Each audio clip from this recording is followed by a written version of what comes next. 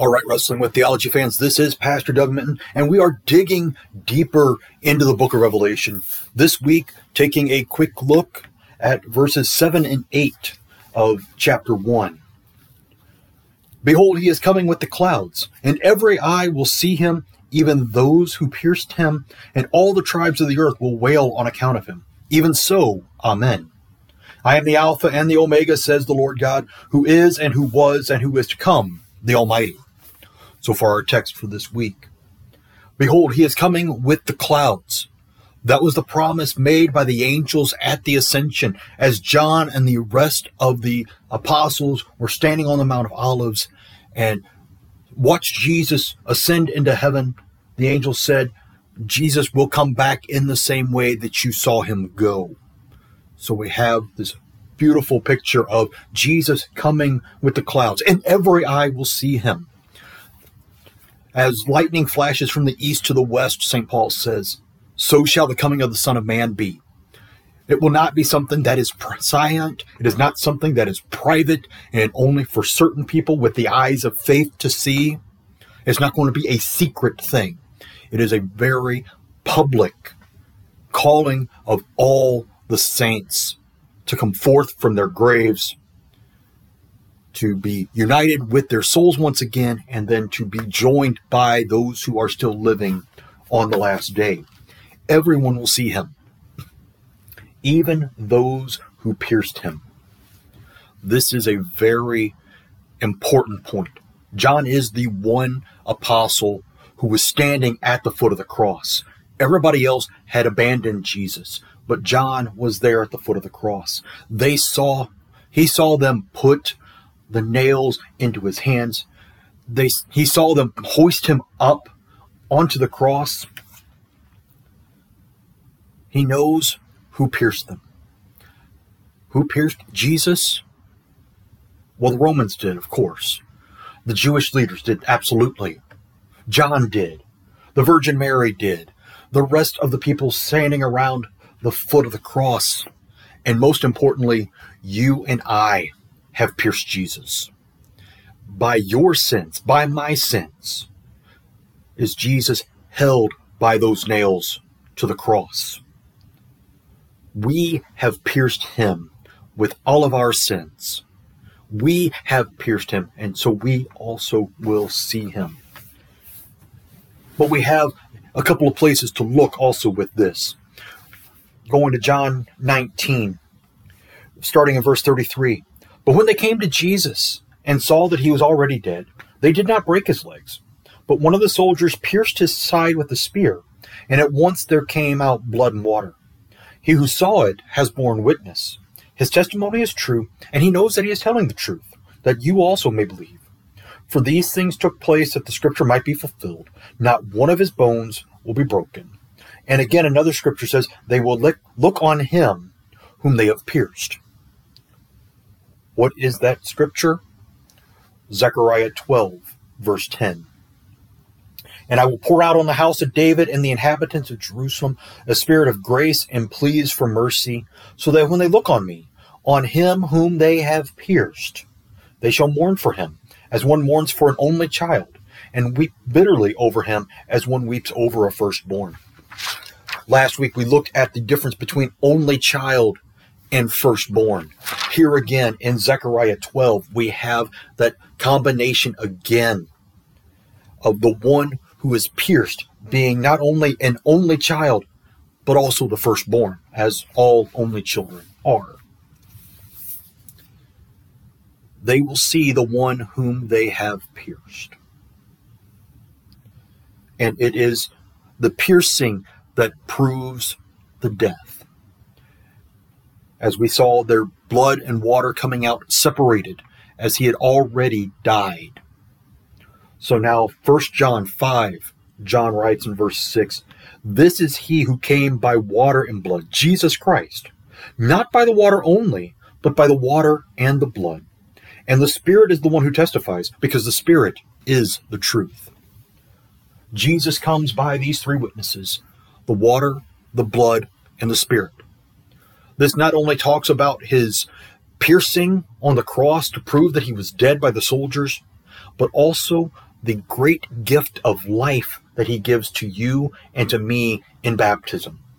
Because it is there that the water is mixed with the shed blood of Jesus, cleansing and washing away all of your sins, leaving you with the Holy Spirit, who is the truth.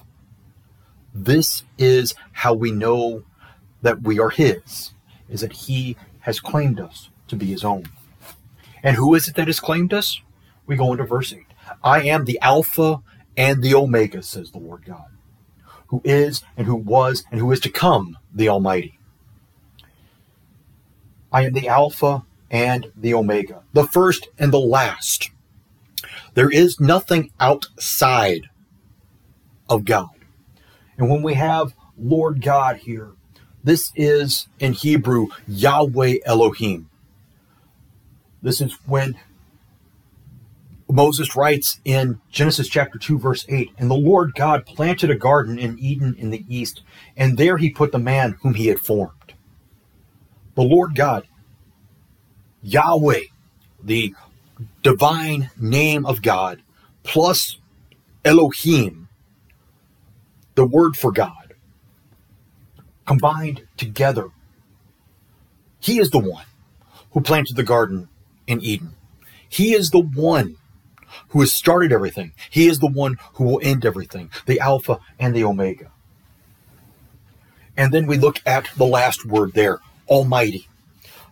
In the Greek, that is Pantokrator, the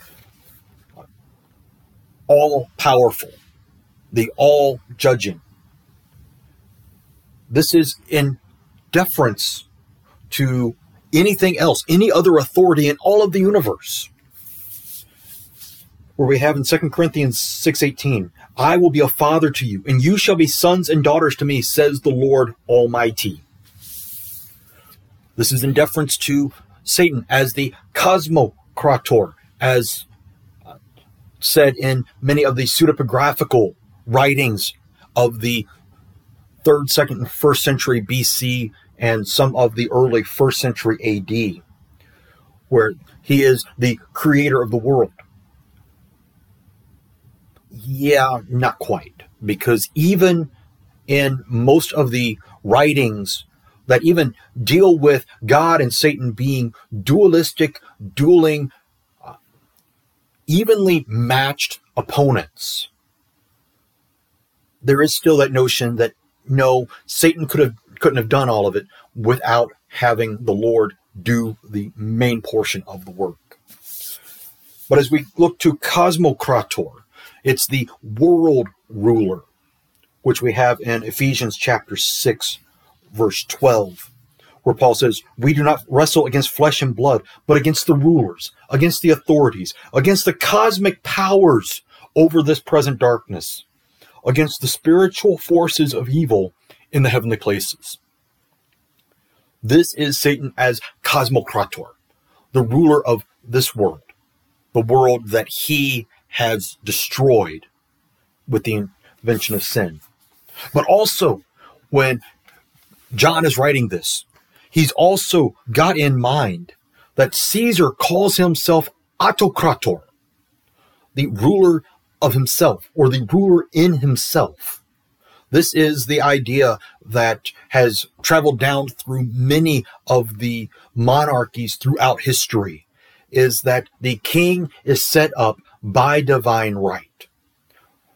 Depending on which God you believe in, which God you worship, of course, that differs in what you have. But this continues to hold today, as even King Charles, soon to be crowned officially the King of England, and King Charles III, he is that by divine right. Therefore, he is also, as he has been throughout his pretty much his adult life, the head of the Church of England, the Anglican Communion. This is all him as the monarch, him as the highest male heir in the monarchy. Caesar was the same way. Caesar is the one who held all the cards, apparently, in the ancient world. And he vowed himself to be the greatest thing in all of the world. I mean, look at Roman history. Look at all of the Roman Caesars. They have that idea that they are, if not gods themselves, the next best thing to God. God calls us in Revelation to realize that there is no possibly with this. There is no maybe. I am the Alpha and the Omega, who is and who was and who is to come, the Almighty. And it is to the Almighty that we bow our knee in prayer, in praise, and thanksgiving for all the blessings that he gives to us, not throwing us away as we deserve because of our sins, but bringing us together, letting his Son be pierced for the forgiveness of your sins and my sins, the water and the blood washing them all away. As it has always been, as it is now, as it always will be, God working salvation for you through Christ. All right, that's it for this week. As I said, this is a short look at these couple of verses. Next week, we look at verses 9 through 11. Again, short parts here as we try to not get lost in the weeds, but try to look at them and see what we have here in this wonderful Word of God that helps us not only prepare for the end, but also prepares us for each day to wrestle with the theology around us. Amen.